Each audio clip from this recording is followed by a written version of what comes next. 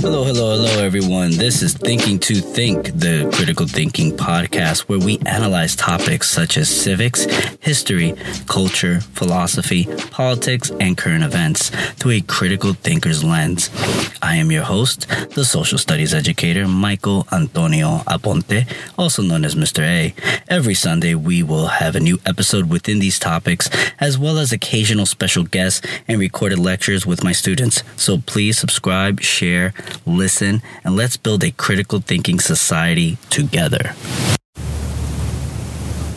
Marcus Garvey once said, "A people without the knowledge of their past, origin, and culture is like a tree without roots." In today's episode, I want to talk about general history, the lifeblood of societies. Now, common history unites a group of people to form civil societies. Therefore, it almost feels like a crime when it's changed due to perspectives or special interests. History in America has changed so much that it's unrecognizable from what it was 100 years ago. You would not imagine that our history books used to have Hispanics and Black heroes of the past.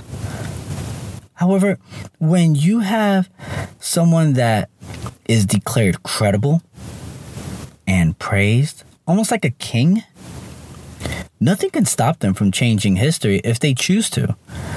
And no one in American history was more notorious for using this than former President Woodrow Wilson. Wilson was an academic who held a PhD in political science, was the president of Princeton University, had a passion for history, won a Nobel Peace Prize, and was also a known white supremacist. However, many organizations that would be considered very credible would put Wilson as one of the greatest presidents in history. So let us use critical thinking methods and historical data as a way to use this as a case study to understand the effects of Wilson's history books that eventually leads to the problems we face even today. And our best place to start is the beginning. We need to observe Wilson's youth and the political climate of that time, because your experience in your youth, in your life, eventually will affect your moral values. Prior to becoming president of the United States, Thomas Woodrow Wilson, referred to his friends as Tommy, was a son of a preacher who supported the Confederates during the Civil War. Wilson grew up as a sympathizer because of it. And I have to say, but history will also suggest he hated war. How can the two contradict? Well, it can be as simple as someone supporting a cause, but not the violence, or it can be a simple change in rhetoric to make you look sympathetic. Nevertheless, history is written by the victors, and it was said in our history, currently, that Woodrow's father, Joseph Ruggles Wilson, used his church as a triage for wounded Confederates. So maybe the violence was a bit too much. But I digress. The drive... Now, we're looking at the time frame now. And the events, the political events. The drive to reunite the country during the end of the Civil War was so high that the Republicans, which was originally created as the Anti-Slavery Party, compromised to bring the Democrats back into the fold. Moreover, Abraham Lincoln chose Democrats. He had two different vice presidents in both his terms, chose Democrats as his vice president to show the country he was trying to reunite the Union. And I must elaborate with this side note. Lincoln regardless of what you may have heard from propaganda or false historians, especially the ones that state a truth, quote unquote truth, without the facts or ability to give primary sources to support that truth, did not like slavery, never owned slaves, and wanted equality for all. Furthermore, the Civil War was foremost about slavery. To prove my point, in the Declaration of the Immediate Causes which induce and justify the cession of South Carolina from the Federal Union. This is the official document stating they're separating from the Union. In South Carolina, they mention the word slave 18 times. Georgia's declaration mentioned the term slave 35 times. Mississippi's declaration mentioned the term slave 7 times. Texas' declaration mentioned the term slave 22 times. Virginia, although a slaveholding state, mentioned the term slave once. Now, you can see these copies of these documents online, the Congressional Library, which totally debunks the truth people who want to spread anger and hate will tell you, or try to convince you. And the reason I point this side note out is because upon Lincoln's assassination, Democrat Vice President by the name of Andrew Johnson assumed the presidency. Remember, Johnson was also sympathized to the South. He was a Democrat. And this complicated the progress for our country, who, like Lincoln, wanted equal rights and opportunities for all Americans. Now, Johnson took office after Lincoln's untimely death, which halted much of the progress. Republicans, now the majority of Congress, were the only group that can hold off the executive branch. But only so much can be done within Congress without the support of the executive branch, and vice versa.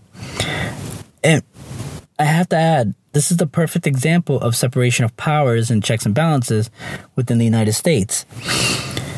Johnson maintained his anti-abolitionist stance and gave enough power back to the Democrats prior to his leave of office. Now, former slave owners from the South were able to not only begin enforcing terrible local laws, which we now know as Jim Crow laws, but were able to create a domestic terrorist organization known as the Ku Klux Klan, KKK. The intent of the KKK was to militarily support the Democratic Party and subdue through fear or kill blacks and known Southern Republicans.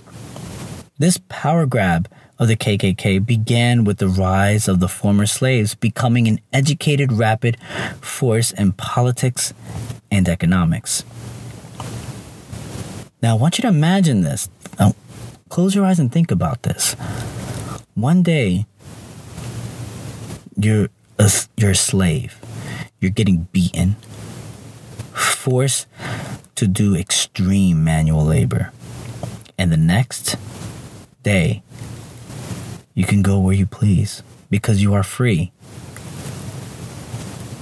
And imagine the idea you can choose your next president and local representative thanks to the 13th Amendment. This was a big issue for the KKK. During election time, the KKK would stand by with weapons on hand at the voting offices and make sure blacks or known Republicans did not vote. Furthermore, if they knew you were Republican, regardless of race, you would be forced off the line or killed.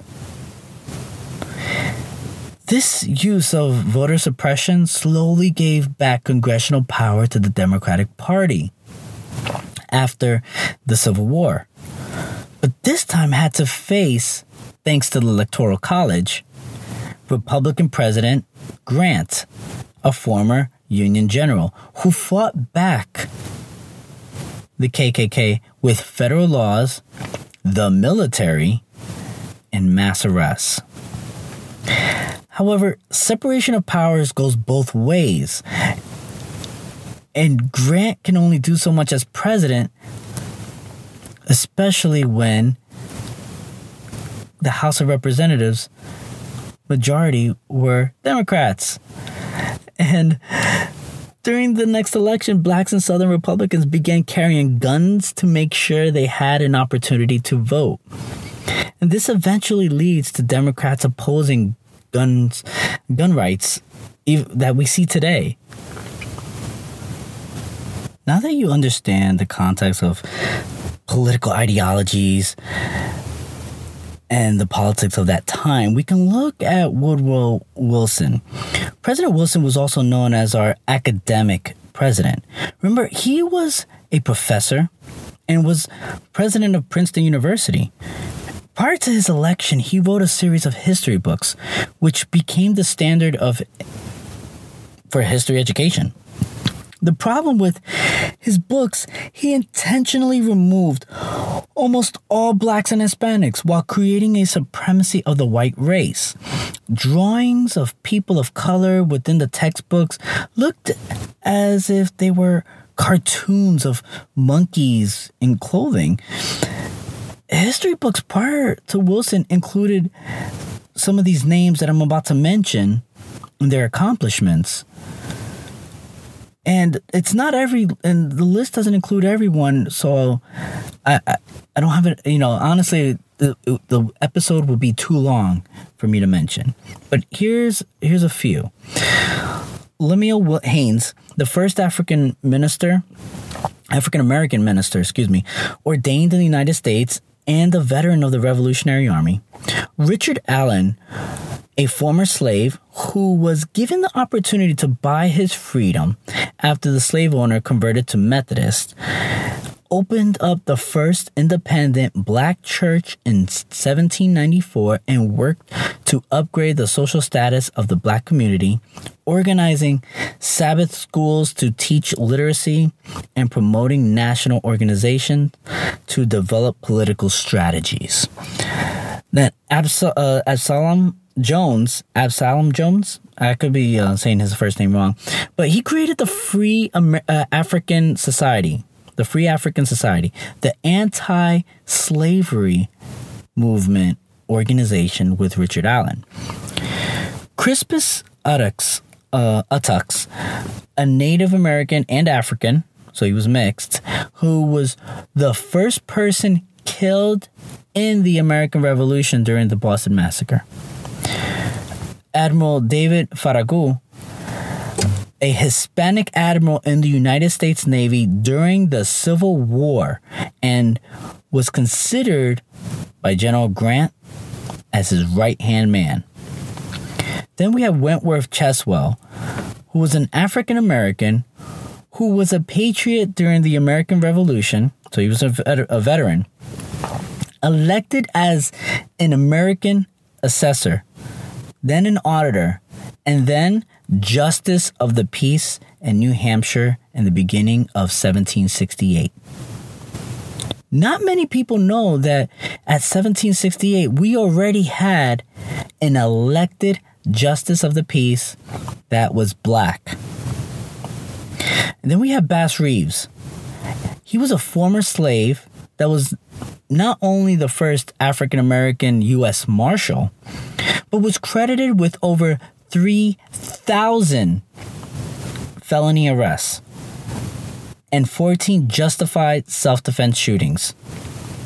Until this very day, most police officers will have under 1,000 arrests in their entire career, and not all of them will be felonies. And what is also disconcerting to me is the fact that because of this academic change, most Americans today never knew that after the American Revolution, there were already black leading organizations that were abolitionists called Free African Society, and people of color who were honored by all. famous Quaker Christians who were vital to the abolition of slavery and education of blacks were also removed from the history books.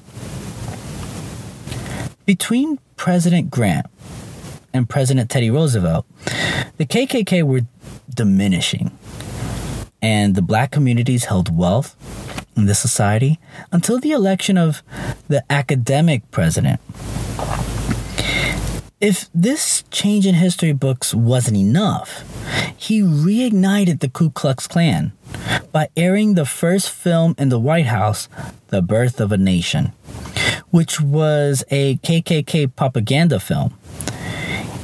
He publicly praised it, stating, and I quote, "It's like writing history with lightning.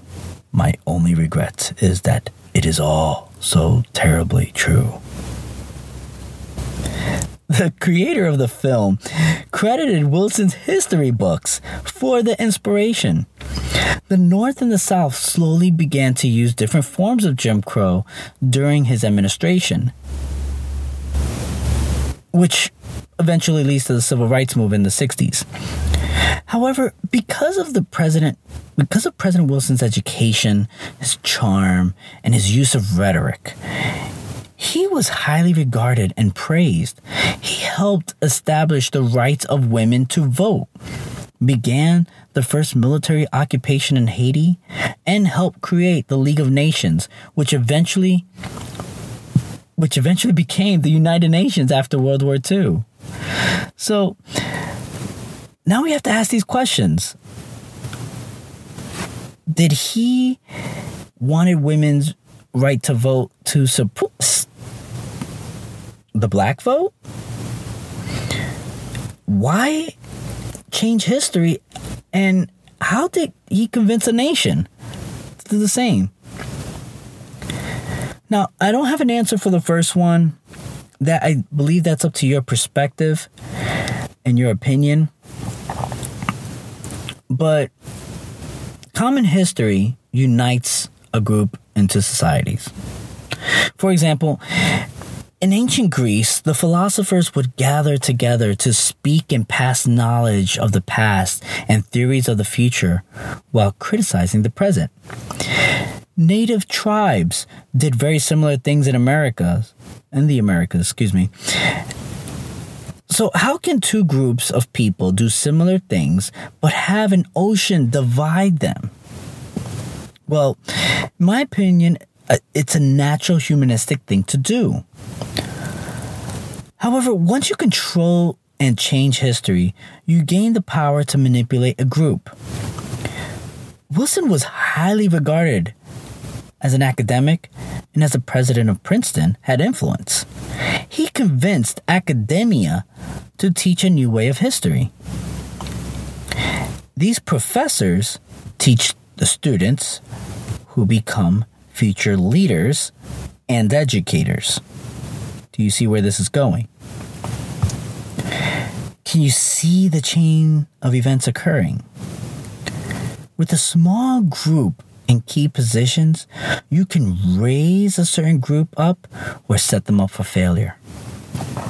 Nazi Germany, an alt-right organization that brought Europe to its knees, burned books, while the far left Soviet Union, who almost destroyed the world with nuclear war, collected books by force, which was called a Spetskrans. Both modified history through propaganda and influence. They understood, despite having complete polar opposite points of view, if you can control knowledge and you control the narrative, you can control the masses and their moral values. Could you imagine if we did not just highlight victims, but taught our children the heroes of our nation from the beginning, who not only represented different races, but shared the same moral values? This is why we as a society must protect history, and I say the good, the bad, and the ugly, and share information with each other as much as possible. Now, I end this episode with these two questions for you to reflect on.